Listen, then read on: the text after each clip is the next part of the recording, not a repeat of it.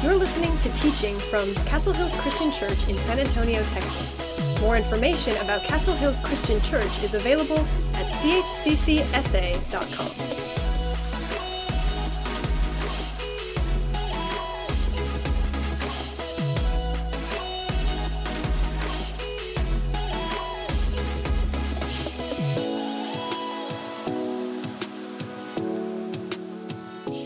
How many of you are familiar with the concept of lawnmower parenting? Anybody? Some of y'all are. My recent youth ministry grads familiar with this concept. Lawnmower parenting are basically the idea is that a parent goes and clears the way in front of their students, their child. Instead of parenting them for challenges to prepare them, they mow out any obstacles so the kids won't experience failure and disappointment. Sometimes this is called like snowplow parenting. Sometimes it's called less flattering things than even that. But as a parent, one of the things I know just kind of intuitively is that I don't want my kids to suffer. And I don't want them to feel pain. And so sometimes the easy thing for me to do is to just go and tear down anything that might get in their way and might cause them any sort of heartache. But the reality is, when we, as parents, when we behave like this, when we go through this lawnmower parenting, this bulldozer type parenting, and we knock down all of these obstacles that are in front of our kids, what we're actually doing is we're instilling in them a fear of failure. And a lot of times it comes from actually our fear of failure, because unfortunately for many of us as parents, we find our identity and view our success through the lens of how our kids live. And so what we're doing is we're afraid to fail as parents. And so we're trying to just set them up to succeed. So we knock down any obstacle in their way because of this fear of failure. We're in this series, All In, living with courage and hope in uncertain times. And I think one of the most difficult things to do as a human being is to face uncertainty. And this fear of failure can be strong, it can be paralyzing, it can be debilitating, it can really overwhelm us. Like Monica said earlier in the service, over here on our giant, many of us have written that we struggle with a fear of failure. If you were going to ask me what my deepest seated fear is, it's probably the fear of failure. And today we're going to talk maybe just a little bit about how we as believers, as followers of God, as Christians, should approach an uncertain future and how we can handle the fear of failure. We're going to start off in Exodus chapter 3 this morning. Exodus chapter 3, and Exodus chapter 3 is a fairly well-known story about Moses and the burning bush. So if you don't know, or maybe you just need a little refresher, Moses, as a child, was raised, even though he wasn't Egyptian, was raised in Egyptian palaces by one of Pharaoh's daughters. And as he grows up, he's educated and lives there in the home and has all of the access to things that someone who would be in that environment would have. But as he grows up, he has some encounters that kind of shape his life. And in one of these encounters, he sees an Egyptian beating one of his own people. And he intervenes and he murders this Egyptian and buries him in the sand. And he finds out that word has gotten out about what he has done. And so he's living as an exile. He's on the run because he was a murderer. And he's working as a shepherd. And one day, while he's out tending to sheep, he notices something that was odd, something that stood out to him. There was a bush that was on fire, but it wasn't being consumed.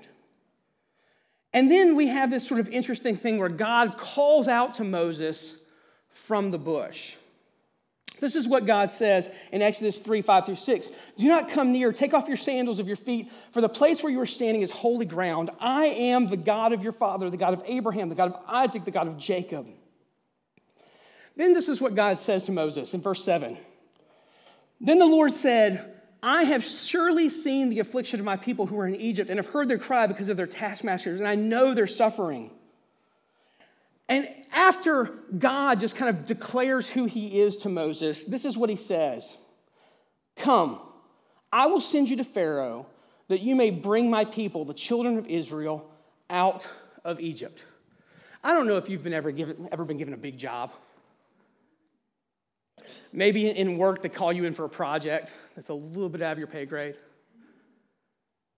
Maybe for you it's like a family situation, like you're the cool aunt and all of a sudden you get dropped off with a new baby because there's an emergency and you're like, ah. We probably all had this experience where we walk into a situation and we're just completely overwhelmed by the responsibility. I want you to imagine for a moment the amount of anxiety that Moses would have felt. God appears to him miraculously in this bush that's on fire but not consumed. He says, boldly, I'm the God of your fathers. And he's like, I've got a job for you. You know that place that you're on the run from? You're going back. And you're not just going back and you're like getting your position reinstated. No, you're going back to tell those people that they're letting my people go.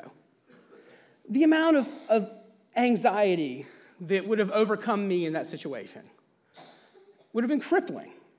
And so Moses does what I believe is a natural response here. He gives excuses. Anyone here good at giving excuses?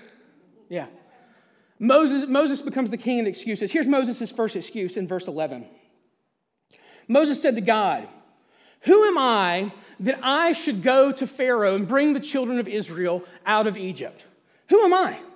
What he's really asking here is, or what he's really saying here is, I'm not good enough. Who am I to do this task, this overwhelming thing that you've called me to do? There's no way that I am capable. I am not good enough. So this is how God responds to his first excuse. God says this in verse 12, "I will be with you, and this shall be a sign to you that I have sent you. When you have brought the people out of Egypt, you shall serve God on this mountain." Now, I just want to pause for a second here. Because in my mind, as someone who's skeptical and probably a little anxious in this moment, this is not a helpful response. Moses says, I'm not good enough for this. And God says, yeah, but when you've done it, you'll know. This will be your sign. After you've done the thing that you say you can't do, you'll know that I was right. Moses' second excuse, verse 13. Then Moses said to God, "If I come to the people of Israel and say to them, 'The God of your fathers has sent me to you,' and they will ask me, 'What's his name?' What shall I say to them?" I'm going to translate this for you. Moses is saying, God, I don't know enough. I don't have the right information. I don't know what I need to have here. So God responds to Moses' second excuse. God said to Moses, "I am who I am." He said to them, "Say to the people of Israel, 'I am has sent me to you.'" God also said to Moses, "Say this to the people of Israel, 'The Lord, the God of your fathers, the God of Abraham, the God of Isaac, the God of Jacob, has sent me to you. This is my name forever, and thus I will be remembered through all the generations." God's response is essentially like, you don't have what you need to know, that's fine. I will give you what you need.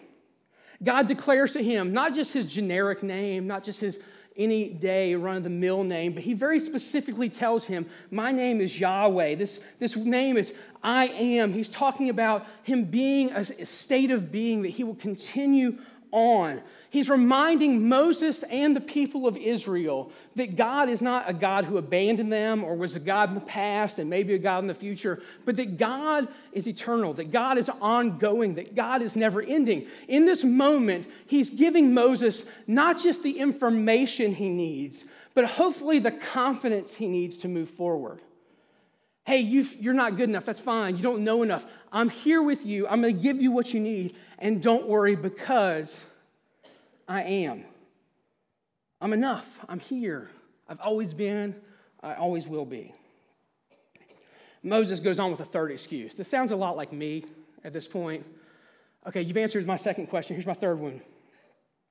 Exodus chapter 4, verse 1. Moses answered, "Behold, they won't believe me or listen to my voice. They'll say, 'The Lord did not appear to you.'" Translation, Moses is saying, I'm not credible enough.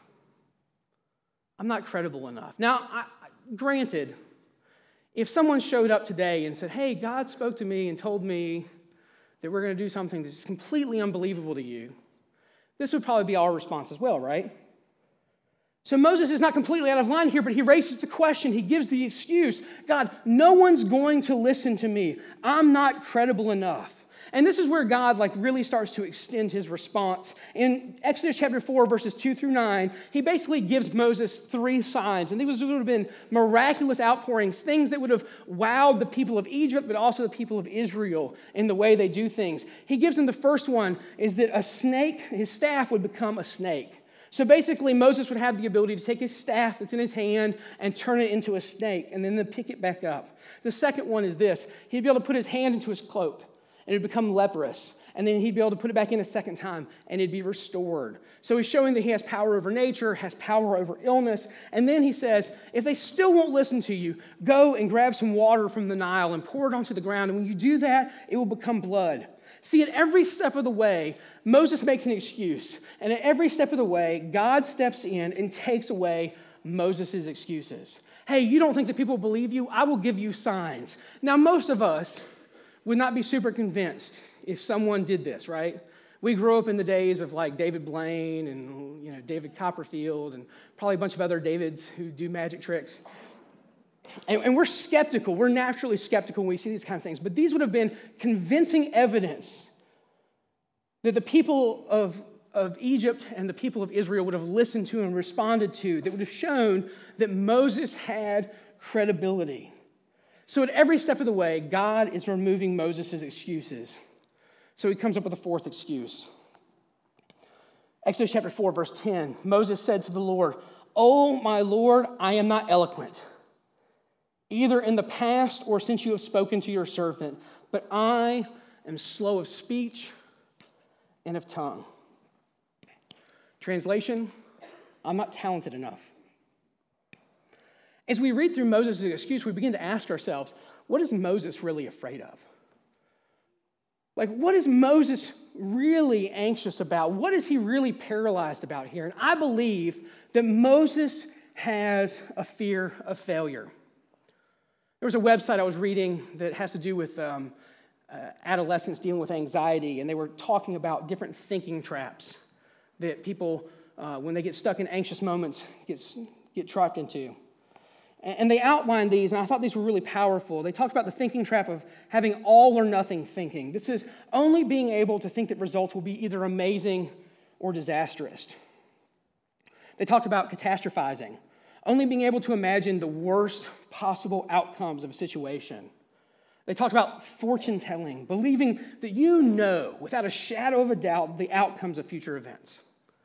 They talked about the thinking trap of overgeneralization, where we make these broad, sweeping judgments about ourselves and others based on our past experiences. They talked about this mind-reading thinking trap that we come up with, where we assume that we know what others are thinking in every situation. They talked about having a negative brain filter, that we can only see the bad in situations. And if you look back over the way Moses responded, each one of the excuses that he made, I think that Moses was falling into some of these thinking traps. He's only looking at the bad. He's only looking at the worst. He's assuming that he knows how people are going to respond. He knows that he can predict the future here. He knows he's got this all or nothing mindset. And he's fallen into all of these negative thinking traps that we tend to fall into. And God responds to this last excuse in this way, starting in verse 11 of chapter 4. Then the Lord said to him, "Who has made man's mouth? Who makes him mute or deaf, or seeing or blind? Is it not I, the Lord? Now, therefore, go, and I will be your mouth and will teach you what to speak." Moses said to him, "Oh, my Lord, please send someone else." The excuses are gone. Verse 14, after some patience, the Lord's anger was kindled against Moses, and he said this, "Is there not Aaron, your brother, the Levite? I know that he can speak well. Behold, he's coming to meet you, and when he sees you, he will be glad in his heart. You shall speak to him and put words in his mouth, and I will be your mouth and with his mouth, and I will teach you both what to do. He shall speak for you and shall be your mouth, and you shall be as God to him. and take your staff, which is also, so you will do the signs. When I read this story of Moses' encounter with God, I begin to wrestle with the idea of how do we face failure? How do we approach the fear of failure? Or maybe another way of thinking of this is, how can we break from the anxiety of uncertainty? When we look out into the future and we don't know what the future holds, how can we move forward past the anxiety that tends to trap us? A couple of things for us to remember. First, remember this: God's got this. God's got this. In verse 11 of chapter 4, he says to Moses, look, you're worried about your mouth working, but I made your mouth. You're worried about these things, but I've got this under control. I kind of think God is saying, look, you don't think I know who I called? You don't think I know your limitations, your strengths and weaknesses? I designed you, Moses. And when we are just overcome by this fear of the future and this fear of failure, we need to remember that God's got this. The second thing is we're not alone. Now, after God was frustrated with Moses, he says to him, your brother's coming along. It's almost as if he's reminding him, I'm not sending you alone. And I think for us, we get stuck in this idea that the failures that we're facing, the fear of the future, the uncertain future ahead of us, that we have to pave our own way. That we have to do this all on our own. And what he reminds Moses in this moment is, no, you are not alone. You are never alone. Your brother is coming with you. As Christians, it's important for us to remember that we are the body of Christ. That we are a family of God. And what that means is that when one of us is facing failure, when one of us is pushing through our doubts and struggles, when one of us is facing an uncertain future, that we're not doing this alone because the church is family. But here's the other thing I think we need to remember. It's okay to fail. It's okay to fail. You can tell people you have my permission. It's okay to fail. When my kids were young, one of the things I loved to do was watch the show Mythbusters with them. I don't know if we have any Mythbusters fans in the house. I love the way they approach problems on the show Mythbusters. And one of the things that was like a motto of the show is failure is always an option. Failure is always an option, because they realize that when they're tackling difficult problems, when they're facing unsurmountable odds, when they're trying to really do something difficult, failure is always an option. See, failure is an important part of life. Failure is something that is an essential experience for us as humans. It's something that we have to go through and grow through and learn through. It's a part of life. When I was a kid, my dad swore by 3 products. Maglites, I don't know, he always thought they worked better than others. Maybe they do. Duct tape, we had duct tape and you could fix anything with duct tape. And then the other product, and this is one that I never thought I would use, but I keep a can of it with me all the time, WD-40. Anybody? Now, the name WD-40 is really interesting because it actually means water displacement 40th formula. The lab who created this was their 40th attempt at developing this product. If you've ever used WD-40, you know it's like a miraculous thing, right? There were 39 non-miraculous attempts before it.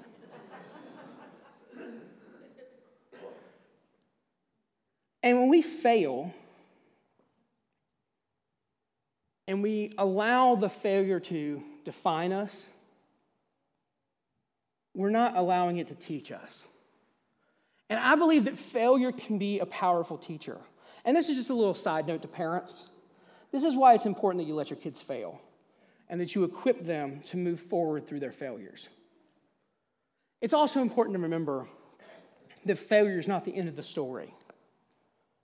Your story doesn't end the moment you fail. Failure is not the end of the story. One of the most amazing drummers in the world, his name's Questlove. He wrote a book on creativity. And this is what he said in his chapter on failure. Failure is not fatal. For starters, it can be a motivator. Smooth sailing isn't always the best way to convince yourself that you need to put your nose to the grindstone. Struggle and frustration and fear can be great tools for learning to focus and recharge yourself.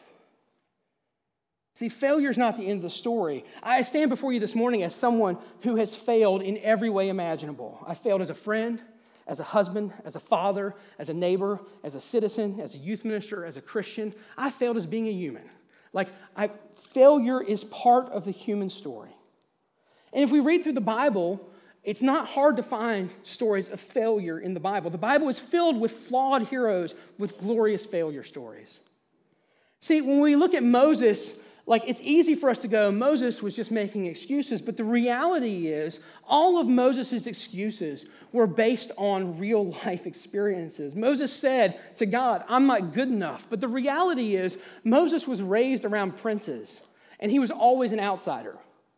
And he probably his entire life was told he wasn't good enough. Moses told God, I don't know enough. But the reality is he was probably highly educated in Egypt, but lacked the theological education he knew he was going to need to talk to the people about God. He said, I'm not credible enough, but the reality was he was a murderer. He was on the run because he lacked credibility. And he said, I'm not talented enough, and we can all relate to this. See, each one of Moses' excuses were built from real life failures and shortcoming. Each one of Moses' excuses had a small amount of truth to them. And I don't know about you, but when I think about my personal fear of failure, I can relate to Moses. When I look out at the things that God's called me to and the things that I want to accomplish in life and the things that I see in my uncertain future, it can be overwhelming. And I can, just like Moses, fall into these thinking traps. Because there's some truth there. I'm reminded of what the Apostle Paul said in 2 Corinthians chapter 12. In this chapter, he's been talking about his own weakness. And he's been talking about specifically a struggle that he has. He calls it his thorn in the flesh. And we don't know exactly what this was, whether Paul had some sort of physical ailment or if he had some sort of sin struggle or some sort of limitation. But whatever it was, he called it a thorn in the flesh. And he says there, I begged God 3 times to take it away. And this is how God responded to him. But God said to me, my grace is sufficient for you, for my power is made perfect in weakness.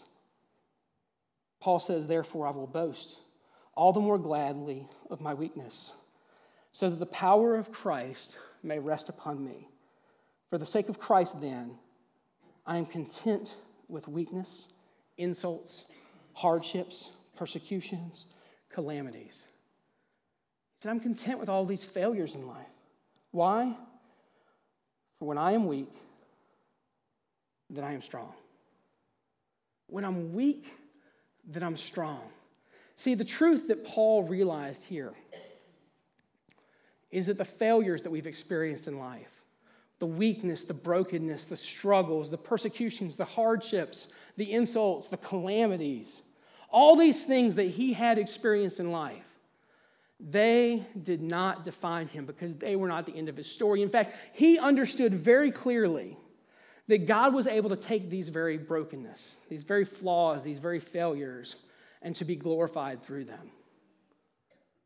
He says there, when I'm weak, I'm strong. Not because Paul was strong, but because Christ was strong, and he was relying on the power of Christ. See, the Christian life is a life of hope. It's a life of courage in the face of uncertain times. I don't know what tomorrow holds for you. I don't know what tomorrow holds for me. My guess is there's a lot of failure in our futures. But I know, and I believe, and I trust that when I'm weak, I'm strong. Because in those moments of weakness, God is present with me. And God is able to do things with the brokenness of my life and be glorified in those moments in ways that I can't even imagine, because we are able to live with hope and courage in the face of uncertainty, because when we put our trust in God, the failures of our past don't define us. The failures of our future don't prevent us. But we're able to move forward. Let's pray.